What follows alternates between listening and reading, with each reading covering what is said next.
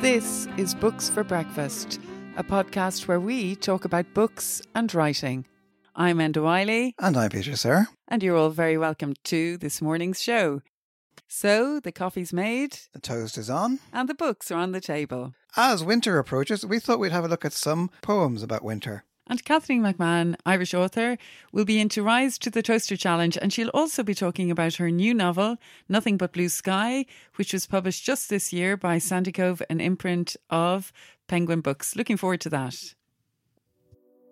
This is a poem called Lines for Winter, and it's by Mark Strand. Lines for Winter. Tell yourself, as it gets cold and grey falls from the air, that you will go on walking, hearing the same tune, no matter where you find yourself, inside the dome of dark or under the crackling white of the moon's gaze in a valley of snow. Tonight, as it gets cold, tell yourself what you know, which is nothing but the tune your bones play as you keep going. And you will be able, for once, to lie down under the small fire of winter stars. And if it happens that you cannot go on or turn back, and you find yourself where you will be at the end, tell yourself, in that final flowing of cold through your limbs, that you love what you are. Snow by Louis MacNeice. The room was suddenly rich, and the great bay window was spawning snow and pink roses against it, soundlessly collateral and incompatible. World is suddener than we fancy it. World is crazier and more of it than we think. Incorrigibly plural, I peel and portion a tangerine and spit the pips and feel the drunkenness of things being various. And the fire flames with a bubbling sound, for world is more spiteful and gay than one supposes.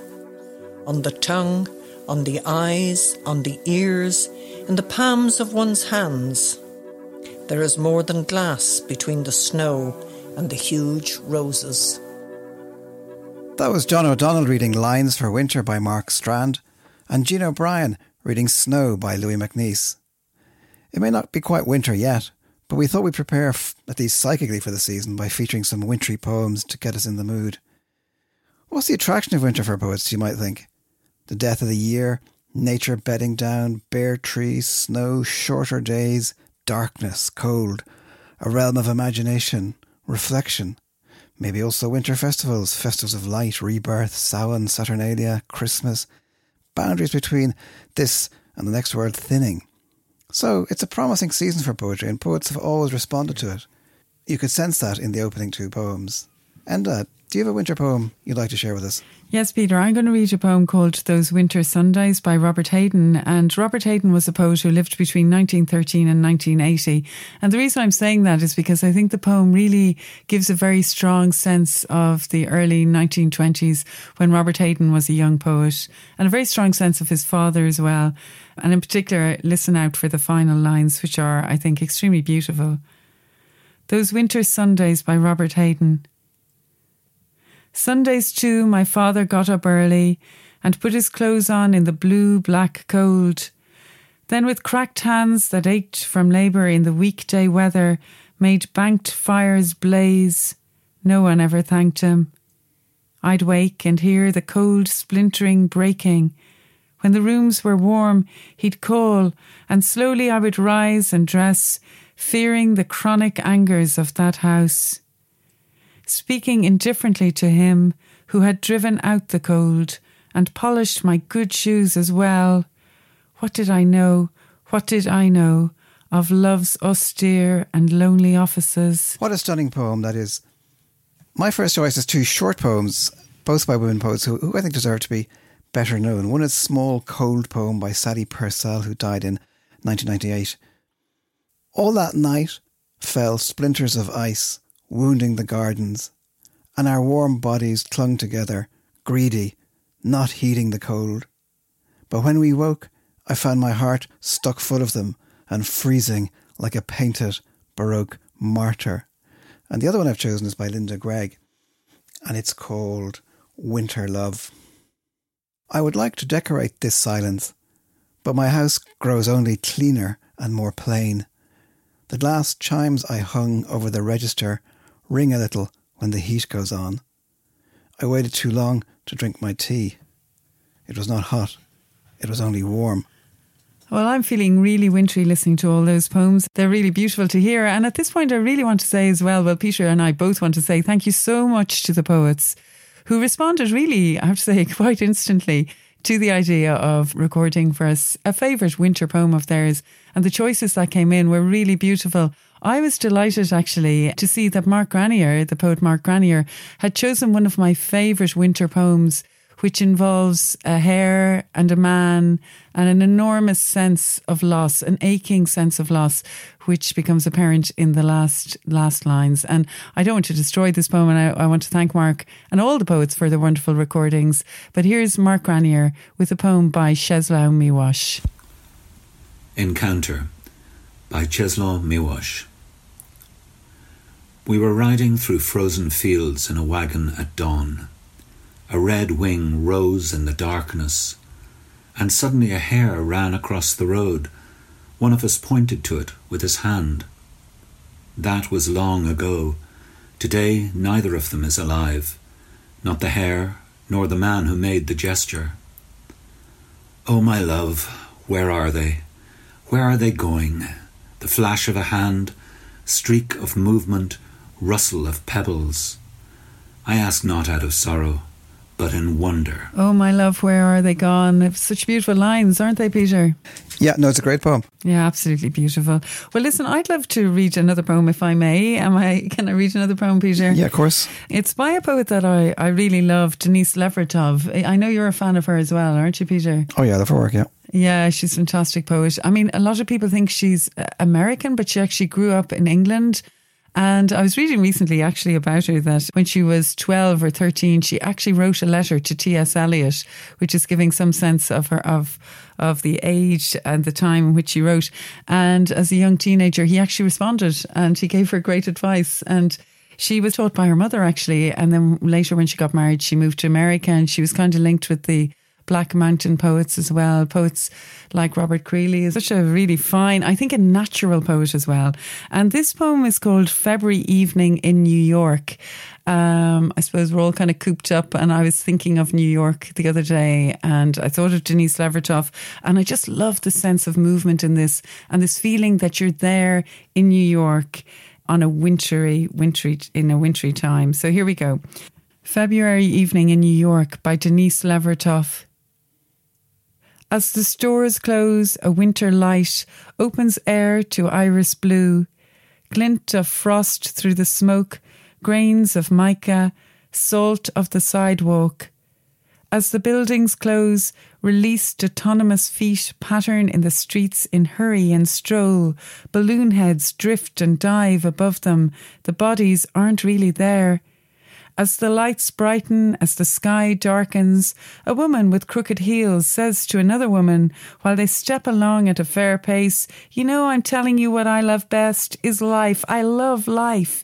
Even if I ever get to be old and wheezy or limp, you know, limping along, I'd still out of hearing."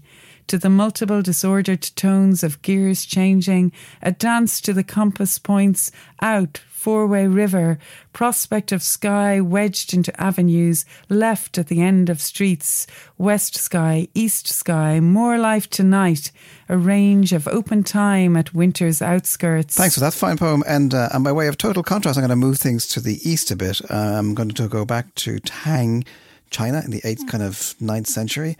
And a poem called River Snow by Li Chung Yuan. 1,000 mountains, no birds fly. 10,000 paths, no footprints. Lone skiff, rush-cloaked old man. Fishing alone, cold river snow. And the second tiny little poem is by the Japanese poet Yosa Busan. It's a little haiku. Mistaking the season, the dandelion is blooming. in the frost on the road. Oh, that was beautiful, Peter. And actually, I have a very short poem as well here, which, I mean, is anonymous, but it dates back to the time of Henry VIII. And Peter, I'm going to ask you, can you guess what it is? A cold poem with rain pouring down, written by somebody we do not know who, and put to music. Yes, I think I know the one. It begins Western Wind, if I'm not mistaken. Yeah, I think well done, Peter Sir, there for guessing that. I think it's one of the most beautiful love poems ever written. I love that it's anonymous. We don't know where it came from, who wrote it. And it's strangely joyous as well, even though it's very cold and wet when you hear it. Western wind, when wilt thou blow? The small rain down can rain. Christ, if my love were in my arms, and I in my bed again. I mean, sometimes the most striking poems are often the ones that are just completely anonymous. We don't know who wrote them, but they're just these kind of things that arose and embedded themselves in the tradition totally unforgettably. One of the kind of more unexpected poems that came in it's a great poem. It's by Robert Graves, and it's To Juan at the Winter Solstice, and it's a very majestic and typically Graves poem, and here is Sean reading it. Robert Graves, To Juan at the Winter Solstice. There is one story, and one story only, that will prove worth your telling, whether as learned bard or gifted child. To it all lines or lesser gods belong, that startle with their shining such common stories as they stray into. Is it of trees you tell, their months and virtues, of strange beasts that beset you, of birds that croak at you the triple will, or of the zodiac and how slow it turns below the boreal crown, prison of all true kings that ever reigned? Water to water, arc again to arc, from woman back to woman, so each new victim treads unfalteringly the never-altered circuit of his fate, bringing 12 peers as witness both to his starry rise and starry fall. Or is it of the virgin's silver beauty, all fish below the thighs? She in her left hand bears a leafy quince, when with her right she crooks a finger, smiling, how may the king hold back? Royally then he barters life for love. Or of the undying snake from chaos hatched, whose coils contain the ocean, into whose chops with naked sword he springs, then in black water tangled by the reeds, battles 3 days and nights, to be spewed up beside her scalloped shore. Much snow is falling, winds roar hollowly, the owl hoots from the elder. Fear in your heart cries to the loving cup, sorrow to sorrow as the sparks fly upward. The log groans and confesses there is one story and one story only. Dwell on her graciousness, dwell on her smiling.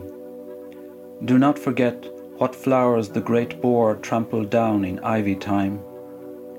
Her brow was creamy as the long 9th wave. Her sea-blue eyes were wild, but nothing promised that is not performed. And that was To Juan at the Winter Solstice, a beautiful poem by Robert Graves, read very beautifully, I have to say, as well, by Sean Lycett. Thanks, Sean, for reading that for us. Well, Peter, we're moving on now, I think, to our final poem in our short series of winter poems.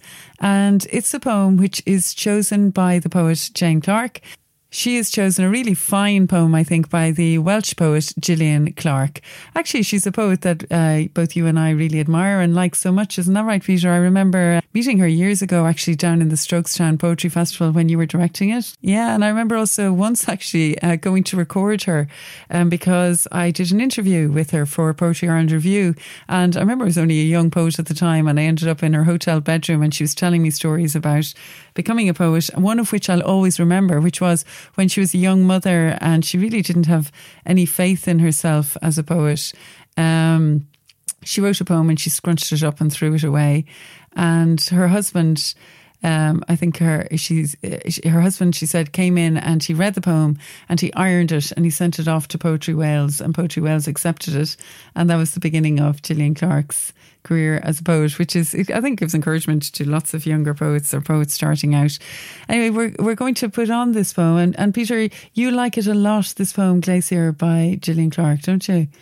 Yeah, I was very glad that Jane Clarke sent this poem in. It's very interesting. It's a poem that's written, I think a while ago, at least 10 years ago, but it's a poem about the melting of the glaciers in the Arctic, and she's, what a terrible kind of tragedy that is. And it's as if it might have been written yesterday. It's so topical, and she kind of it mixes in her mind with the terrible tragedy of the slag heap collapsing on the school in Aberfan all those years ago when the children were crushed. So the two things come together. So it's a great poem, and Jane reads it very well. And here it is. Glacier by Gillian Clarke. The miles-deep Greenland glaciers lost its grip, sliding 9 miles a year towards the sea on its own meltwater. As, 40 years ago, the slag heap, loosened by a slip of rain-swollen mountain stream, suddenly gave with a roar, taking a primary school, crushing the children. The century of waste has burned a hole in the sky over the pole. Oh, science, with your tricks and alchemies, chain the glacier with sun and wind and tide. Rebuild the gates of ice, halt, melt and slide, freeze the seas, stay the flow and the flux for footfall of polar bear and Arctic fox. And thanks, Jane Clarke, for reading that really, really wonderful poem by Gillian Clarke called Glacier. And indeed, thank you to all the poets who rose to the challenge of finding their favourite winter poem and reading them for us on today's episode of Books for Breakfast. The poets were John O'Donnell, Jean O'Brien, Mark Granier, Sean Lycett, and Jane Clarke. And of course, Peter and I myself threw in a few poems that we loved as well. But I hope you enjoyed them, and I hope it set us off on our winter journey, which, after all, that is what poems do. They take us on the most mysterious and marvellous of journeys. And details of the poets and the poems that they read will be, as usual, available on our website, www.booksforbreakfast.buzzsprout.com. And thanks for listening.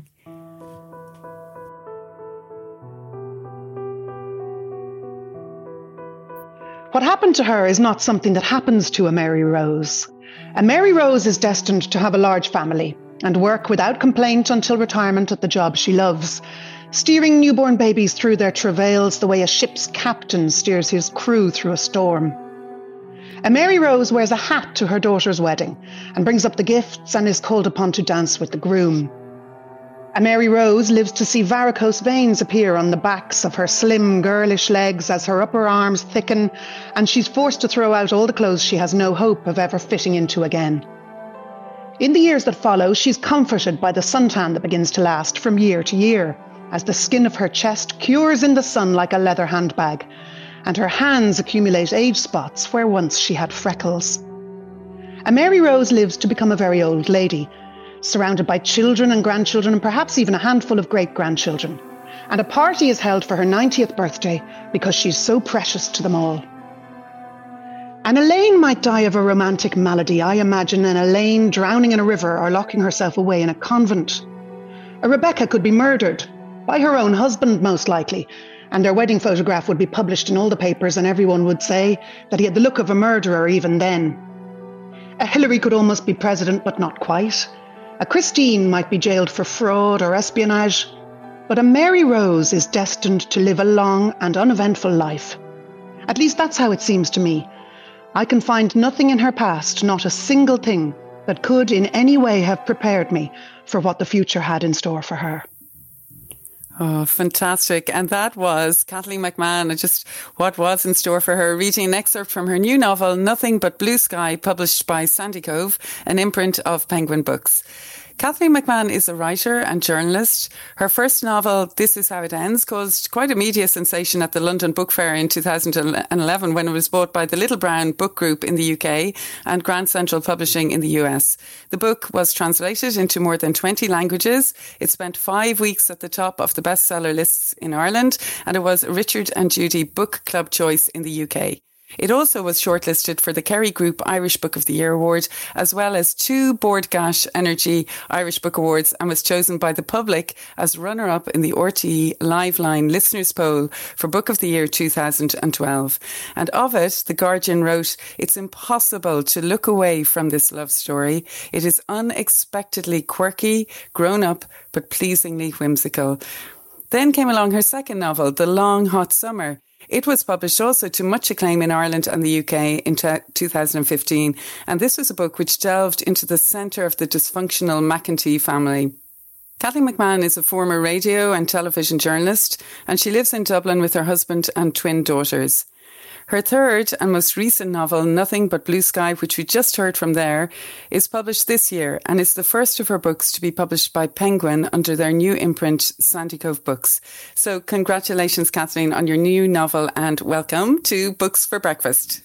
Thanks so much. It was a delight to read from it. I was just thinking it's the first time I've had a chance to read from the book, even though it's out 6 months, but such are the restrictions placed on us. And anyway, it's lovely to read. It's something you miss, is reading from your own work. It's nice. Yeah, and it was so nice for Peter and I to listen as well there to it. I could see Peter smirking away at parts of it. It's lovely to have a novel which has humour in it as well.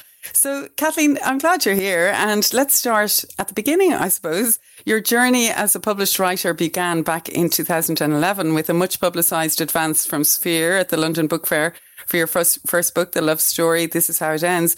And I'm sure that was hugely exciting for you. But you're no stranger at all to the writing world. Your own background is journalism and broadcasting, as I said earlier. And you're the granddaughter of the writer Mary Lavin. And your aunt was Caroline Walsh, former literary editor of the Irish Times.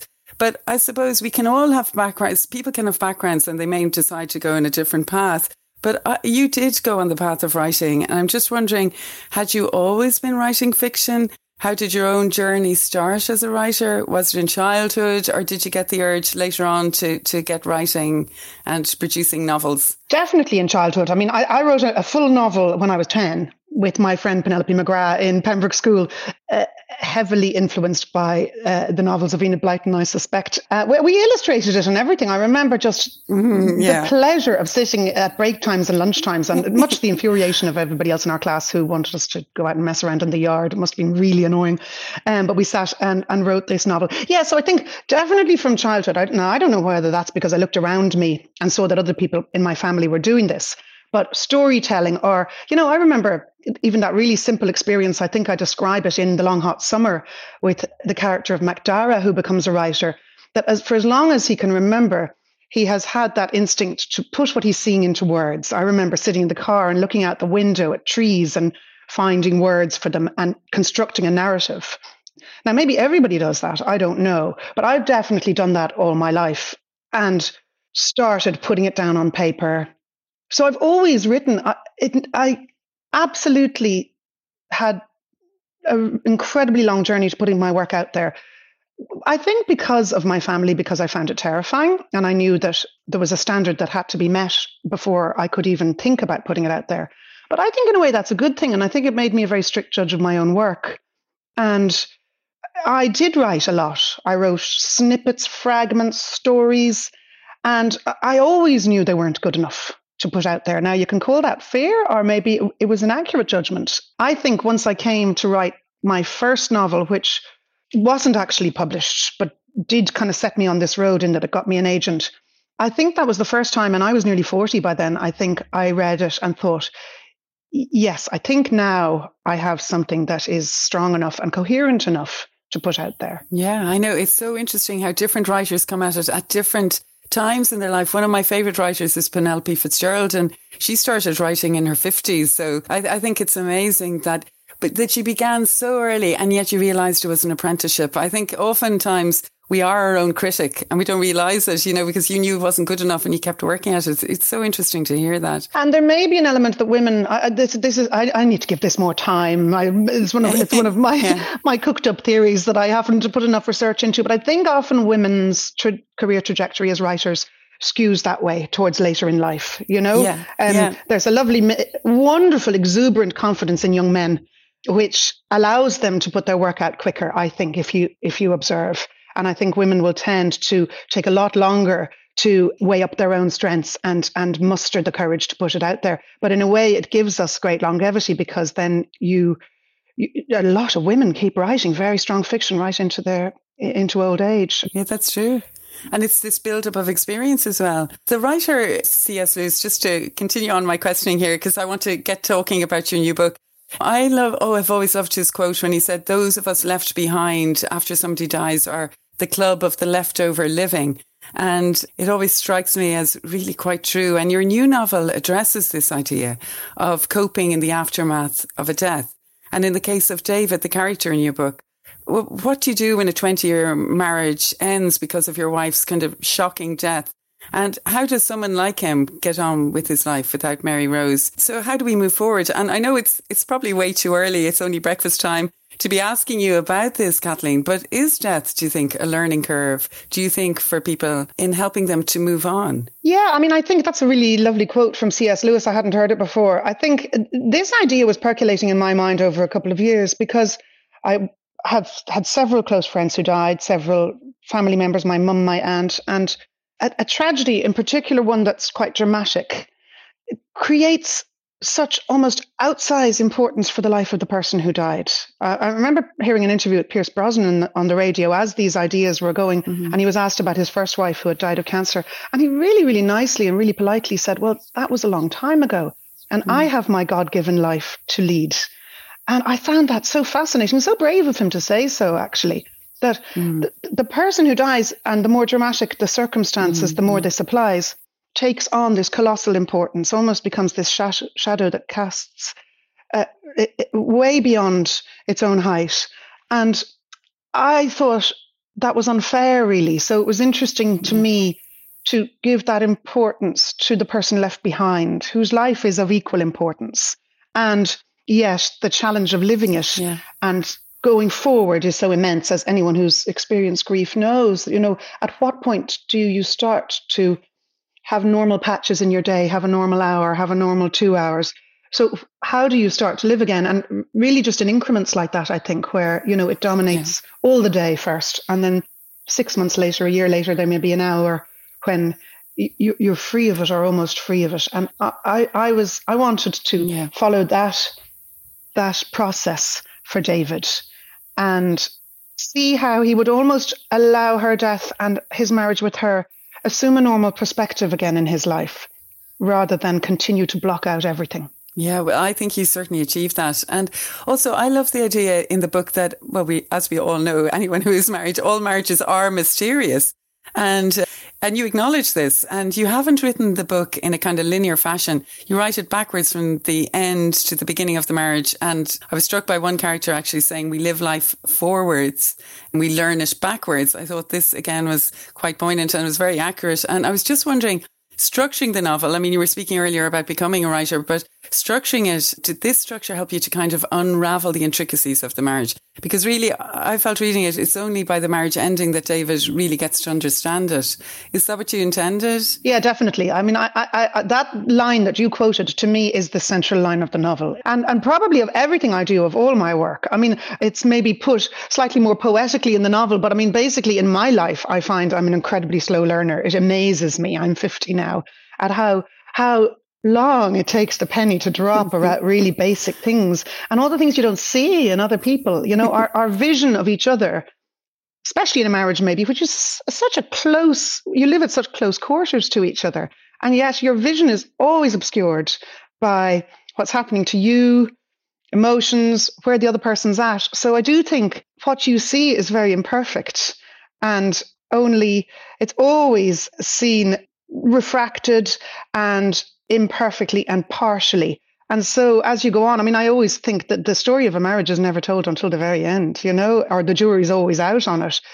When will you ever be able to weigh up who this person was to you and what you were to them and how much of each other's lives you knew? And for David in this book, I think it's very much, as you say, it's only when she's gone that, in a way, some of the things about their marriage he doesn't even start to think about until she's gone, and start to understand what he was to her and what she was to him in a much clearer way than he could when she was alive. I definitely think that you actually you nailed that, Kathleen, so well done. And you write the novel in the voice of David, the husband, and it's fair to say, I think, I felt as a reader anyway, he's quite tricky. He has a difficult family background, he's got set views on things, and I think this gave a great edge to the book. I really liked it as a reader because I think there's nothing more boring than affability in a character. So I was wondering, was it hard to enter the male voice, or did you enjoy it? I didn't really think about it, to be honest with you. I really didn't give it any thought. I knew it was going to be narrated by him, so I didn't really think about him being male or female. I did maybe at some points when I went on, when I thought about how male he is. And I think there's a bit in the book where I describe, I worked as a journalist, and a lot of my male colleagues were definitely much more womanly in their interest. These are the guys who were all good at English in school, they were much more womanly in their interest in people and than some of the other men I knew. So that to me was where David is in terms of his maleness. And so I never really had to think very hard about him being male, except once I think, and we come to it later in the novel, and maybe this is unfair, but I felt that because he is a man who hasn't had children, that there would be things that he hadn't seen about his marriage and about life that would only occur to him afterwards. And so maybe I unfairly ascribed limitations to his perspective because of that. But as a woman, and there's a character in Deborah in the novel who's his great friend, and she kind of shakes him and wakes him up to things that she feels he hasn't seen. So, yeah, his unpleasant opinions were great fun for me because, as you say, characters are all meant to be nice now. Everybody's meant to be nice and likable. And, David isn't terribly likable, but I have great sympathy for some of his unpleasant opinions. But we all know people who have nasty opinions. It doesn't make you a nasty person. And, I had fun with that. I had really good fun with that. Okay, great. And the other thing I enjoyed about the novel was the sense of place. It was nearly an added character to it. It's set on the coast of Catalonia, and it's a place that I think you know well, is it? Yeah, we've holidayed there for years, since our kids were small. And, I was a great traveller when I was in my youth, and it's only once I got married and had kids that we started going back to the same place every year, which I'd never really done before. Yeah. And that was there for a long time in my mind as something that would be really interesting to use for a novel, because your life and the timeline of your life is measured against going back to this place every year. And it's something I'd noticed in my life that, we can look through our photo album. There's the year the girls were 3 and there's the year they were 4. And there's the year your mum died, or there's the year you changed your job. And so for a novelist, that provides a really interesting structure that it can take place. You referenced the politics of the place as well.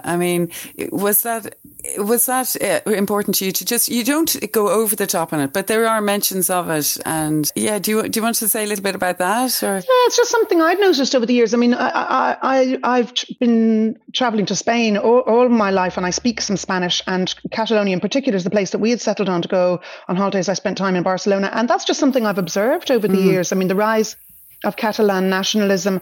And in the book, I ascribe these feelings to David, but I suppose I would feel ambiguous as well about it. Yeah. And I've observed it. It's made me nervous over the years. And I think particularly for an Irish person who's maybe has conflicting emotions about seeing flags proliferating, and, that kind of totemic nationalism makes me nervous, as it makes the character of David nervous in the novel. And it was just something that I thought had a place in the book. And, the book, I think there is a connection between the personal story in the book of David and his loss of his wife and the backdrop. For me in my novels, I'm always looking at the backdrop, even if, as you say, it occupies very little word count. But for me, the backdrop was very important in that you had these changes happening over 20 years, increasing nationalism in Catalonia, Brexit, Trump, and that the sense that the world is losing a logic, that there's something strange happening here, particularly with Brexit and Trump, to me was an interesting backdrop to have against the personal story for David, which is something that makes no sense happens. I know, but I thought, again, Kathleen, it added a strength to the novel, and it was interesting to me as a reader. And then, without giving away too much, the story does conclude there's a natural feeling to the conclusion, and his life begins to slowly mend. And, you know, I suppose as a novelist, you had a choice to end it in one way or the other. And were you happy with that conclusion? And I'm trying my best not to give away anything away there, Kathleen.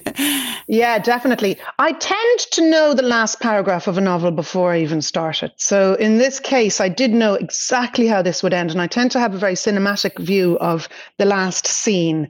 And for anybody who hasn't read it yet, we won't give anything away, but the last scene is very cinematic. And I tend to pull back from any kind of commentary at the end and just give a picture of what's happening. And I always knew I had that picture in mind of what would happen, and how that the fact that his life would go on, to me, would be both joyous, because it is joyous that life goes on, but also desperately sad because, of course, hers hasn't. Yeah, and he's leaving behind something. I thought that was perfectly achieved. I like that idea that you're working towards something and you're going to get there. And you did get there, Kathleen. So thank you so much. I really enjoyed listening to you there talking about your book, Nothing But Blue Sky. And I think, Kathleen, actually, it's time to move on to the Toaster Challenge now. I think we've given listeners... No, I'm scared. I've been practicing this.